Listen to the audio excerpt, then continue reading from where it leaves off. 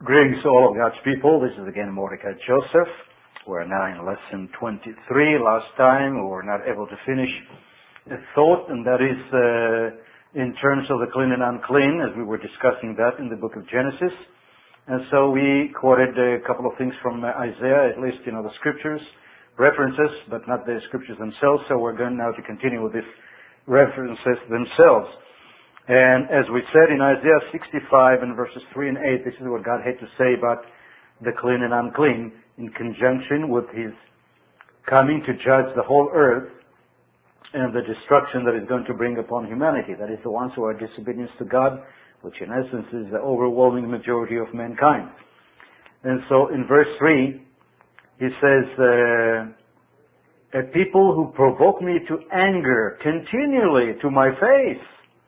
In other words, in spite, they know what I say, they know what the law is, they know what my commandments are, and in spite of that, they continue to provoke me to anger continually, all the time to my face. And these are the people who sacrifice in the gardens and burn incense on altars of brick. Now, in the past, it was more specific to the people that lived at the time who were literally doing it. Nowadays, only the pagans are doing it in some countries in the Far East. Others continue to do it in other ways, that is, by idol worship in terms of spiritually speaking. They worship their car, they worship the works of their own hands, and God talks about that also in other places. That too is idol worship. They worship anything but God Himself. They have the tin idols, they have the movie star idols, they have the sports idols, and so forth. And God, in essence, talks about everybody who is in that attitude. And verse 4, He continues, and who sit among the graves and spend the night in the tombs. And that was also an ancient custom.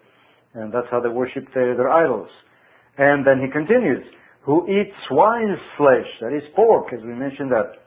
And that is unclean food. And the broth of abominable things is in their vessels. So it's talking about people that eat all kind of unclean animals, and they cook them and they eat them. And He says, this kind of people are making me angry all the time. They provoke me to anger continually to my face. And then He continues in verse 5, who say, keep to yourself, do not come near me, for I am holier than thou. That's the kind of an attitude they had, that what we do is right, and who are you to tell me what to do? Whatever I do is right. I'm going to tell myself what to do, you're not going to tell me what to do. And especially when people bring the knowledge of the law to them, they hate them even more.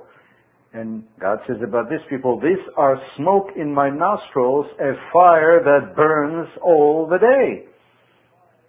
Behold, it is written before me, I will not keep silence, but will repay, even repay into their bosom. And your iniquities and the iniquities of your fathers together, says the Lord. In other words, these are all kind of things that God's people used to do, and humanity is doing to this very day, that caused God to be very angry, because He gave them laws and commandments from the Garden of Eden, that is from the beginning of time. And only one nation finally, at least temporarily, on and off, was willing to accept the laws of God and abide by it, but even they constantly rebelled against God. And so the item that we're talking about is the clean and unclean food that people eat, even though God told them to eat only the clean but not the unclean, because in doing so they will not be holy. And to be holy, God says, you're going to have to eat what I told you, and that what I tell you is holy, and what you don't eat is not holy. And people say, well, we're going to do whatever we want. And so in chapter 66, He repeats also the same. In verse 17, in 66 of Isaiah, in verse 17, He speaks again about, before that, He says in verse 15, for behold, the Lord will come with fire and with His chariots like a whirlwind to render His anger with fury and His rebuke with flames of fire. For by fire and by His sword the Lord will judge all flesh, and the slain of the Lord shall be many. In other words, the first time it was by water, by the flood, that He destroyed all of humanity. Now He's going to deal with all of humanity with the sword and with fire. And that's going to be quite a bit more painful than the flood. And he said that he's extremely furious and angry with people who abhor and hate his laws. And one of them is the law of clean and unclean animals and other things that God told us not to eat, and birds and things like that. And so in verse 17 he says, those who sanctify themselves and purify themselves to the gardens, and that he speaks about the time past, and people today were still doing it in other Oriental countries, and after an idol in the midst. And this is what they do also, eating swine's flesh and the abomination, that is, anything that God said is not clean is called abomination to him. And the mouse, and you know a lot of people that eat mice nowadays, especially in the Far East, but even in Western countries, and many of them from the Far East came to the Western countries where the children of Israel are alive.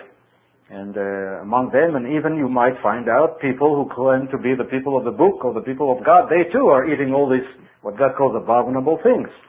And God says about them, these people shall be consumed together, says the Lord, for I know their works and their thoughts, just like in the days of old, when all the thoughts of men were all evil. And it shall be that I will gather all nations and tongues, and they shall come and see my glory. In other words, I'm going to judge them. And I'm going to bring destruction on them. And I'm going to show the whole world who is God. And then he ends up in verse 24. After he shows them their judgment, and all the righteous men are left on the earth, and all the evil are destroyed. He says in verse 24, and they, that is speaking about the righteous now, and they shall go forth and look upon the corpses of the men who have transgressed against me. For their worm does not die, and their fire is not quenched. They shall be an abhorrence to all flesh. And here again in this verse, in the last part of it, some people read about their worm does not die, and so they talk about eternal worm that lives forever. And so you come back again to the concept here of the heaven and hell. And probably this would be a good place maybe to just go through that aspect of the heaven and hell, that is the false doctrines that people have invented because they've listened to the voice of their own spirit. And to this day many people believe in it, and as I said earlier, that there are an awful lot of preachers out there that are scaring people to death with the punishment that will come. And they're talking about the punishment of their own concepts of the heaven, that is of going to heaven for the righteous, if you repent, and if you don't, you'll go to hell. And both the so-called Christians and Jewish preachers are doing it. And both of them are wrong because these are not biblical doctrines. And so I think at this point, instead of continuing with Genesis, with the story of Noah, I think this will be a good place to actually discuss this matter, because it is very relevant. In the days of Adam and Eve, and after that to the days of Noah, I don't know if that doctrine was already there of heaven and hell, but later on anyway, we know from the story of Babylon that concept developed at that time, and maybe it was earlier, because that's the way the nature of man is, to follow after their own spirit. And as God told Adam from the beginning, from the tree of the knowledge of good and evil, I don't want you to eat. And that's exactly what he did. And so humanity obviously followed in the same path. And when you do that, you're going to have a religion and a theology that has good in it, and that deceives people to think that everything else is good, but also an awful lot of bad. And that's also with the food that they were eating. God created a lot of food, and it was good. He says, of every herb in the garden you should eat. And then of animals, later on, he told them of the clean things you can eat. And this is where we come here to Genesis chapter 7 and verse 2, where God told Noah, you shall take with you 7 each of every clean animal, a male and his female, 2 each animals that are unclean, a male and his female. So it's making a difference between the two. But men constantly disobeyed the laws of God, ate from the tree of the knowledge of good and evil, invented all kind of doctrines that did not come from God, but from the wrong source, from the wrong spirit. And one of them is either you can eat anything you want,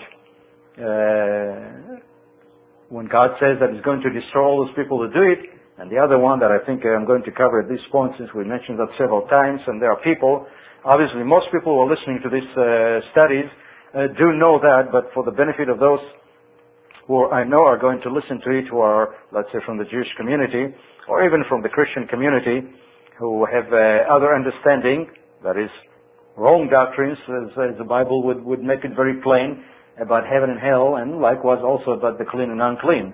And so for their sake, I think I'm going to devote a little bit of time here, whatever it takes, to speak about the doctrine of heaven and hell, so they can have a better understanding. Then we'll go back to Genesis chapter 7 and verse 2. Because whether it was at the time of Noah, whether it is later on, the sins of men are always the same. The deceptions are all the same. The same evil spirits are always the same.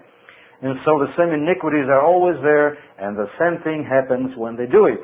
They get God very, very angry, and it gets to a point where with all of His love and mercy and long-suffering and patience, He sees that the time has come where I must do something about that, or else people are going to go all the way and become just like demons, in which case I'm going to have to obliterate them totally, that is eternally, forever and ever. And so the punishment of God comes not because God is extremely only angry, but also because of the mercy of God. God does not want us to reach a point where we go to a point of beyond return. And so we have to take that in mind. And so with this in mind, I'm going to switch now to another subject and then come back to it. As I said, as we study the Bible, sometimes a word will become a subject. Sometimes we may have to digress because it is relevant. And since we have the benefit of having the whole Bible in front of us, we can take this... we can have this luxury of traveling back and forth through the period of, in essence, now 6,000 years to this point. So that's what I'm going to do now at this point. And so at this point, let's go through some scriptures, both in the Hebrew scriptures and then later on in the writings of the apostles, or as later on became to be known as the Old Testament and the New Testament. Let's begin with, I'll give you several from each. There are an awful lot of them. There is no need to go through all of them, just enough to give you an idea. In Psalm 30 and verse 9, this is what David is saying. And you would think that David, a man according to God's own heart, that David, who was a servant of God, who was a prophet of God, should know what he is talking about. And in verse 9 he says, crying to God, as it says in verse 8, I cried out to you, O Lord, and to the Lord I made my supplication. And this is what he says. What profit is there in my blood when I go down to the pit? That means when I die, when I go to the grave. Will the dust praise you? In other words, those who are in the dust, can they praise you? Will it declare your truth? And he makes it very plain. But when you are dead, you are not capable of doing it anymore. And yet, if the truth is that that is the supposed truth, that when man dies, he goes to heaven. Well, obviously he can praise God, but David says no. When you die, when you go to the grave, you just can't praise God anymore. So let's continue. Let's see it a little bit more clear as we shall continue. In Psalm 88, let's go to Psalm 88, where we read in verses 10 and 12 the following. In this case, it's a psalm of the sons of Korah. And this is what they're writing here. And again, inspired by God, by His Spirit, and therefore they do know what they understand. In other words, I'm trying to show you how the nation of Israel, and later on the nation of Judah, understood it, and how it became later on.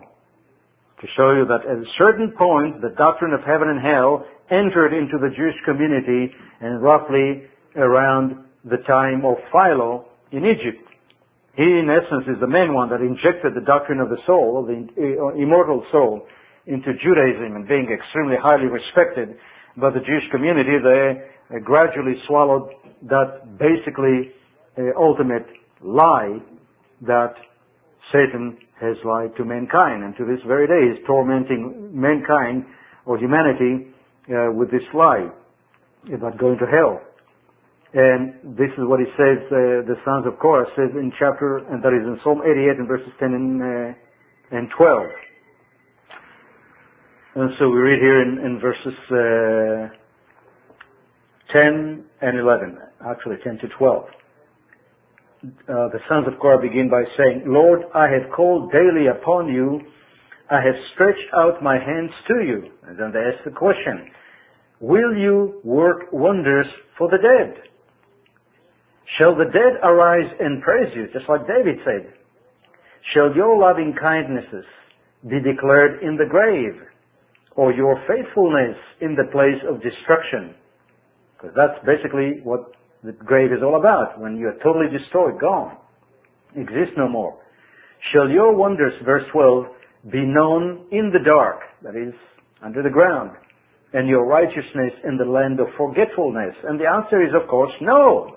Because when people are dead, they are dead. They cannot communicate with God anymore. They cannot praise God, and God cannot do anything for them at that point. He doesn't show them loving kindness because it just don't exist. They are simply awaiting the resurrection. Yes, the spirit went up to God who gave it to them, but that spirit has no body, has no eyes, has no ears, has no mouth to speak with, and so is just sort of dormant, just like somebody who is in a coma. And it's not functioning until God gives it again a body, resurrects it, brings it back to life, just like the person who is in a coma. When he comes back to life, when he's able to communicate, and he's becoming conscious of what's happening all around, and is able to communicate. And so, with death, it's in essence something similar to that. When you're in the grave, you're in a coma, and nobody can do anything for you at that point. Well, we're talking about the ultimate. Some cases, when you are in a coma, people can still reach you, and you may not be able to fully comprehend, but you may be able to listen to some. But we're talking about the total cessation of life and thoughts and feelings and anything. And then we go to Psalm 146, where we have more information about this subject. And basically, as I said, the men of old, the prophets of God, the servants of God, did fully comprehend and understand this matter. But later on, false doctrine entered and infested the Jewish community with lies and deceptions about heaven and hell, and then also infested from paganism the so-called Christian community. Those things came all from Babylon. They did not come from God. That's why it's called Babylon, confusion. And so in Psalm 146 and verses 3 and 4, we read, in this case again, I think the words of David, and he's saying here, do not, in verse 3, let's begin with verse 3, do not put your trust in princes. This is what the prophet or King David is saying to all people. Do not put your trust in princes, nor in the Son of Man, in whom there is no help. His spirit departs. He returns to the earth, to his earth. He didn't say his body returns to earth. He says he returns to his earth. Yes, the spirit departs and goes up to God. In that very day, that is when he returns to the earth, as God said to Adam and Eve, for dust you are, and unto dust you shall return. And as long as you're in the dust, you're not going to be thinking or doing anything. And so he says, in that day when he returns to the earth, his plans, that is his thoughts, his hopes, his dreams, all perish. There is no end. There is no continuation to it, and there is no afterlife where he continues on the other side to do all kind of things. And then in verse 5, well, actually, this is, in verse 5 it says, happy is he who has the God of Jacob for his help. In other words, in that case, even if you die and you perish, you still have God who is going to resurrect you and give you life. And so that's, in essence, is the same thing as was said before. They're building on each other and making knowledge very plain and very understandable. But somehow, even those who read it, to this very day, and the Jews read an awful lot of the Psalms, they just don't pay too much attention to the Scriptures, because by now the doctrine is so deeply entrenched and embedded in their minds and hearts that they think, well, this couldn't be what it means. But if you're going to come before God, you're going to be accountable for what you know.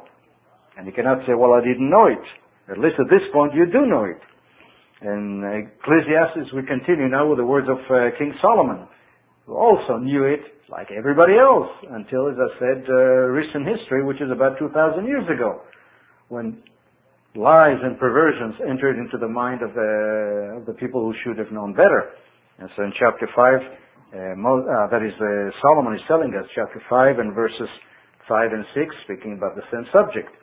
He says, actually in verse 4, but for him who is joined to all the living, there is hope. You see, as long as you are alive, he says, there is hope. For a living dog is better than a dead lion. You see? And so it is with men. A man who may be poor and miserable and wretched and sick and all that, he's still alive. He can still think and do things. But a rich man, intelligent man, a powerful man who is now dead, it's the same thing like a living dog and a dead lion. In verse 5, for the living know that they will die, because they're still thinking, they're conscious. But the dead know nothing. When you are dead, you know absolutely nothing. And there is no such a thing as afterlife when you know everything. And they have no more reward, those who die, for their memory, the memory of them is forgotten. Nobody remembers them, and they themselves don't remember anything. And so that is important to remember that. This is what he's saying here. That the memory is totally gone, because they can't think anymore. And people forget that. And they think that when I die, after that I go to heaven, and then I come back, and I still think and influence things, and people can pray to me, and all these lies have been invented by a demonic spirit and injected into the mind and the heart of men. But Solomon makes it very plain. The dead know nothing, and they have no more reward for their memory. The memory of them, that is their memory, is forgotten, and the memory of them by others is also forgotten. Verse 6, also their love, their hatred, and their envy have now perished. Nevermore will they have a share in anything that is done under the sun. In other words, unless they are resurrected and brought back to life, where they can now think again, they have nothing left of them. And never will they ever be able to do anything under the sun. So he makes it very, very plain. And then let's go to again in the book of Ecclesiastes, that is Kohelet in Hebrew, and in chapter 12 and verse 7.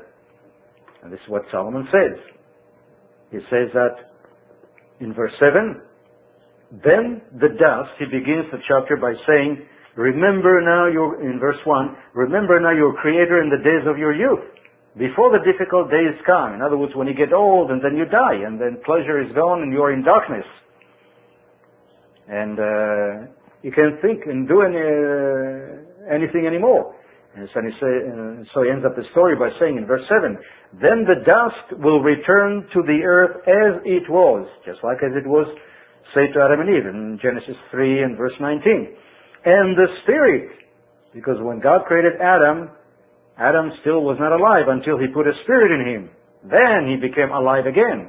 And so it is again. When that spirit is taken away and goes back to God, Adam, that is man, or the beast of the field, go back to the state where Adam was before God put the spirit in him. He's there, but he's not breathing, he's not thinking, he's not doing anything. And so is man until God resurrects him again. And God resurrects us by putting again the spirit in us and giving us a new body, because the body that we have perished in the ground. And so he says the spirit returns to God who gave it, and therefore his conclusion was vanity of vanities, or in Hebrew, hevel havalim. In other words, just like vapor, like breath. You breathe and it's out and it's gone. Nothing is left of it, totally perished. And so that's what it says. Vanity of vanities, says the preacher, all is vanity. In other words, all comes to an end. Then what? What's the sense of it all? So some later on, especially nowadays, said, well, it's all a cosmic joke. And it's all a lie.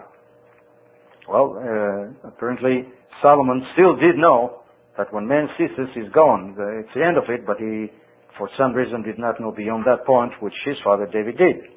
And so let's go to Isaiah in chapter 38, we shall read this, where we have more information about the same matter. In Isaiah 38, we read what the man of God is saying about the subject. In chapter 38, in verses 18 and 19. And you remember Isaiah, I'm in the wrong book, I'm in Ezekiel.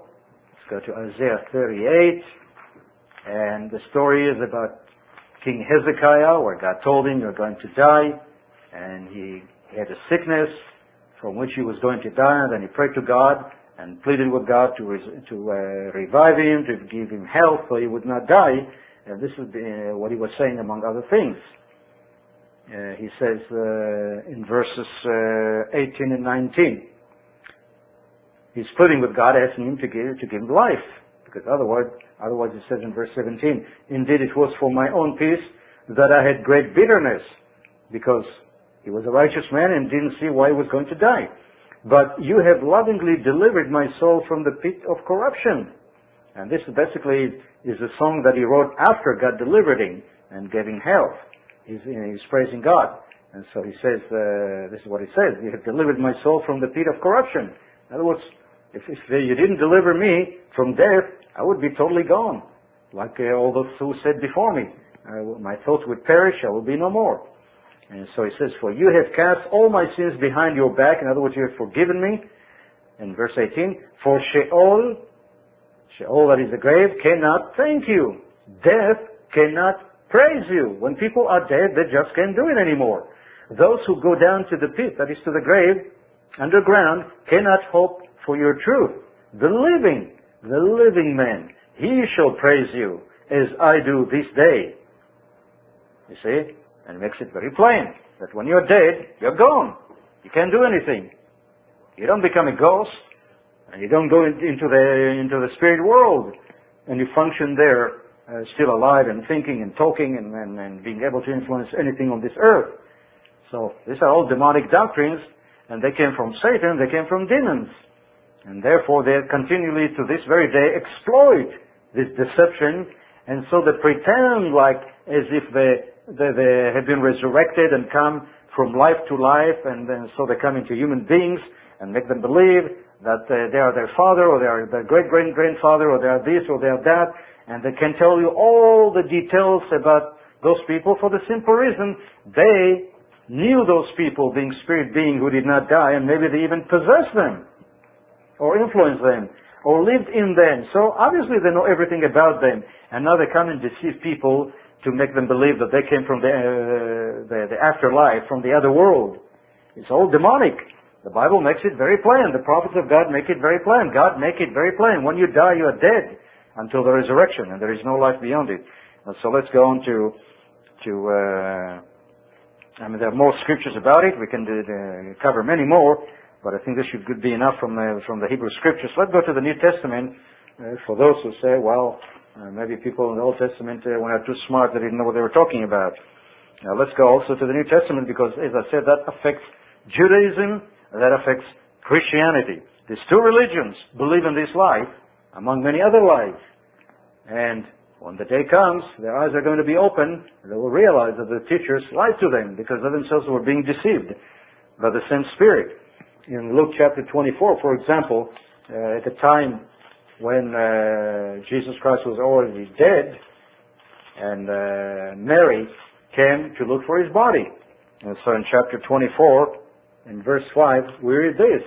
When she came, she saw somebody there. And, they were looking for Jesus. And then she was looking around. And verse 5 we read, then as they were afraid, that is the women that came to look for Jesus, as we read in chapter 24 and verse 1, they came to his tomb. As they were afraid and bowed their faces to the earth, they said to them, in other words, they saw two men there. Those basically were two angels that stood there.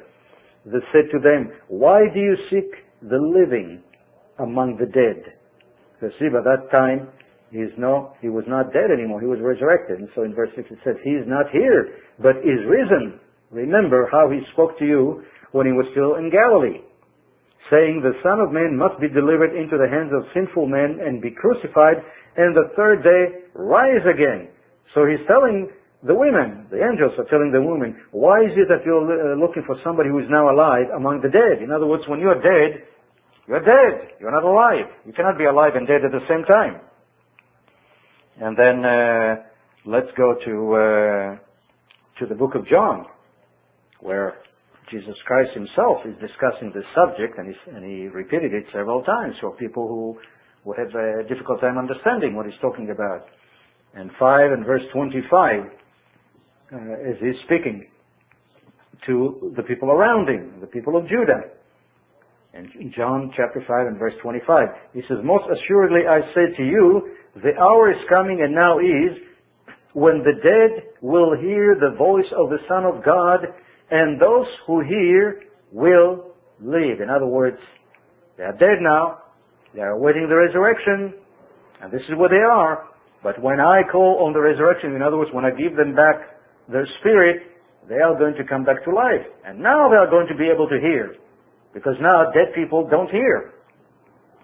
And that's exactly what he's telling them.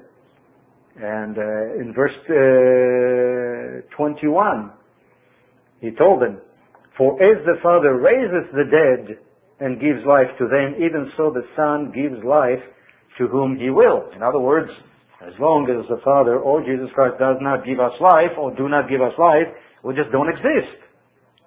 Until that time, we're dead. And dead people are dead. And you cannot be dead and alive. You see that that's a contradiction. And then we go to verse 28, where he continues, "Do not marvel at this, for the hour is coming in which all who are in the graves," this is where we are, "will hear his voice." That is, once he gives them the Spirit, he brings them out of the grave. "And come forth, those who have done good to the resurrection of life, and those who have done evil to the resurrection of judgment, of condemnation." And until that time, we're all, that is, the good and the bad, are dead. We're in the grave. We don't hear, we don't smell, we don't feel, we don't think, nothing. So that teaching is not different between the Hebrew Scriptures and then the New Testament. It's all the same, because it's all written by the same God, inspired by the same God, who spoke to both the prophets and the apostles. And then in verse 29, well, we read that. In other words, the people that God is going to resurrect who are righteous, they will come back to life. That's why it's called the resurrection of life. And those who are not are going to be destroyed, as we read earlier in Isaiah. That the wicked is going to be destroyed and burn just like stubble and become ashes. And that's their condemnation. It's not that they're going to live forever and ever and ever. Because there's neither hell nor heaven. It's all a lie that was injected later on. And then in chapter 6, let's go to chapter 6, where the same thing is being repeated. And in verse 40, this is what we read. "And this is the will of him who sent me, that everyone who sees the Son and believes in him may have everlasting life. And I will raise him up at the last day." That's when the resurrection to life comes. Until that time, they're all totally dead, as was already explained by the Hebrew Scriptures. That when you're dead, you're dead. You're dead as a doorknob. You don't think. Your thoughts perish. Your hopes perish. You just don't exist. You don't praise God. You don't know God. And He doesn't know you because you don't exist. Until He gives you back your life that was taken away from you. And then in verse 44, "No one," he says, verse 44, "No one can come to me unless the Father who sent me draws him, and I will raise him up at the last day." So, all those who ever served God, he said, are going to be dead until the last day. In other words, nobody went to heaven since that time, and nobody is in hell either, because there is no such a thing. See, all those things are lies. And I mean, you can read on and on and on, because there are many places about it. Let's go to chapter 1 of this book. That is John chapter 1. And this is what Christ, the one that all Christians claim to be their Lord, said about the subject. In chapter 1 and verse 18, this is what he said. In verse 17 he said, we read, "For the law was given through Moses, but grace and truth came through Jesus Christ." You see continuity there. And all by the same God. And then verse 18, he adds, no one has seen God at any time. Nobody's ever seen God. Not Abraham, not Isaac, not Jacob, not all the prophets, not all those who lived before him, not all those who lived after him. No one has seen God at any time. The only begotten Son who is in the bosom of the Father, he has declared him. He's the only one that saw him. So when people think that they're all going to heaven, they're believing lies. Because nobody saw God. They're all dead. They're all awaiting the resurrection. And then in chapter 5 and 37, speaking about the same subject, chapter 5 and verse 37, we read this. When Christ is again speaking to the people around him, he says, and the Father himself who sent me has testified of me.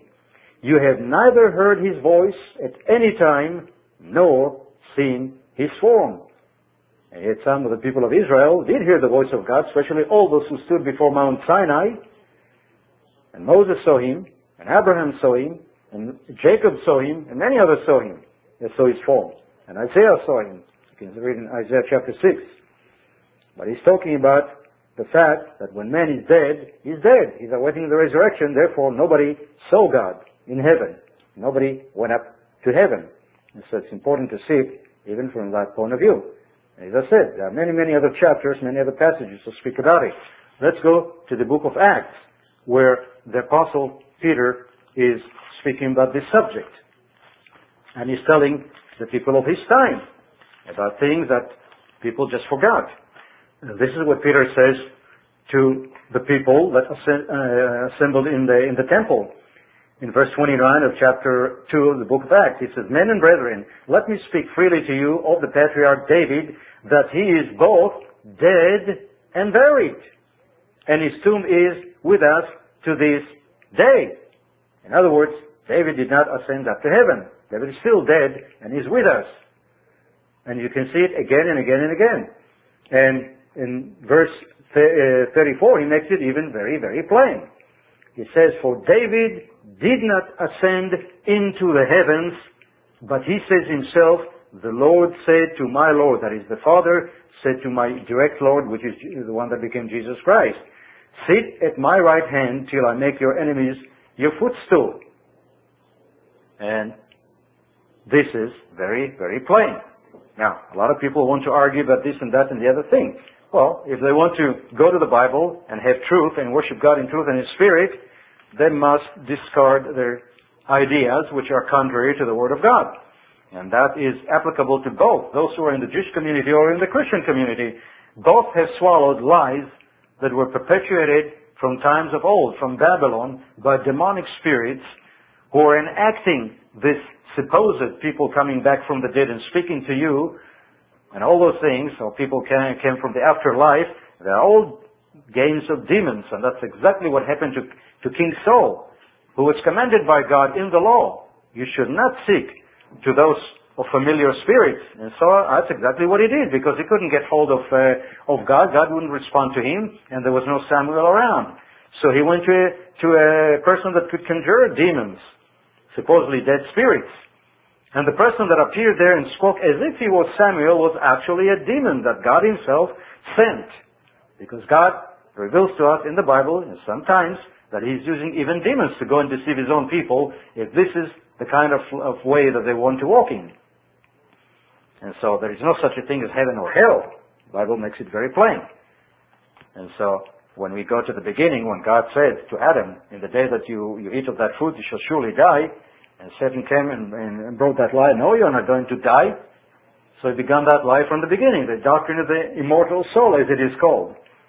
Yet the Bible made it very, very plain, scripture after scripture, that when you are dead, and you await the resurrection, and until that time you're in the grave.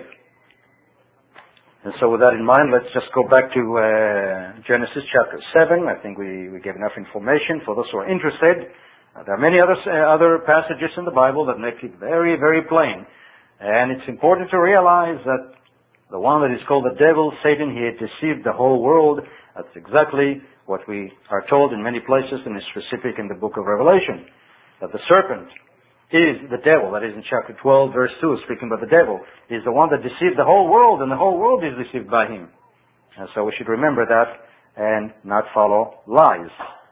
At this point, let me add two scriptures. One is from the Old Testament, and another one from the New Testament regarding this matter. And hopefully that should be enough for this subject.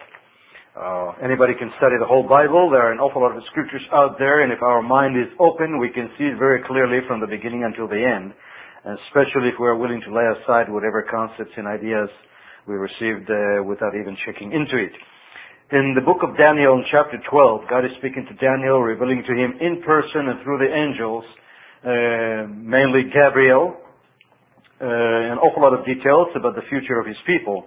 And this is what he says about the end time in chapter 12 and verse 1. And the subject, of course, that we're talking about is hell and heaven, or heaven and hell. At that time, Michael, that is at the end time, Michael shall stand up, the great prince who stands watch over the sons of your people. In other words, Michael is in charge of the nation of Israel. And as you can see from a previous chapter, different nations have their own angel, either a good angel or a bad angel. And in the case of Israel, the angel that stands over the nation of Israel to protect Israel, to do the battle on behalf of Israel, is the one that God appointed. And that is the archangel Michael. And he is over the nation of Israel, no other nations. And so he says, at that time Michael shall stand up, the great prince who stands watch over the sons of your people. That is his job, in essence. And there shall be a time of trouble such as never was since there was a nation. And Matthew 24, you read about the same subject. Even to that time. And at that time your people, the people of Daniel, the people of Israel, not only Judah, but all of Israel, shall be delivered, everyone who is found written in the book. Those are the ones that are going to be delivered, not everybody. And many of those who sleep in the dust of the earth shall awake, some to everlasting life, and some to shame and everlasting contempt. In other words, he's making it very plain. Everybody is dead. They are not in heaven. They are not in hell. They are sleeping in the earth, in the dust of the earth. As God told Adam, for dust you are, and unto dust you shall return. And this is where you are. You don't go to heaven or you don't go to hell. There you are waiting until the resurrection. And so those who are sleeping in the dust of the earth shall awake. Now if you are in heaven, you don't need to awake because you're already alive. Awake means come back to life, be resurrected. And likewise, if you're in hell, suffering, you're still alive. You don't need to wake up. You don't need to be resurrected. So obviously, that is totally an error. And it's not from the mind of God, and it's not from the Word of God. It's all doctrines of demons. And so he says, some are going to awake to everlasting life. That means they've been dead. Now they're going to have everlasting life. Now they can live forever and ever. And some to shame and or everlasting contempt.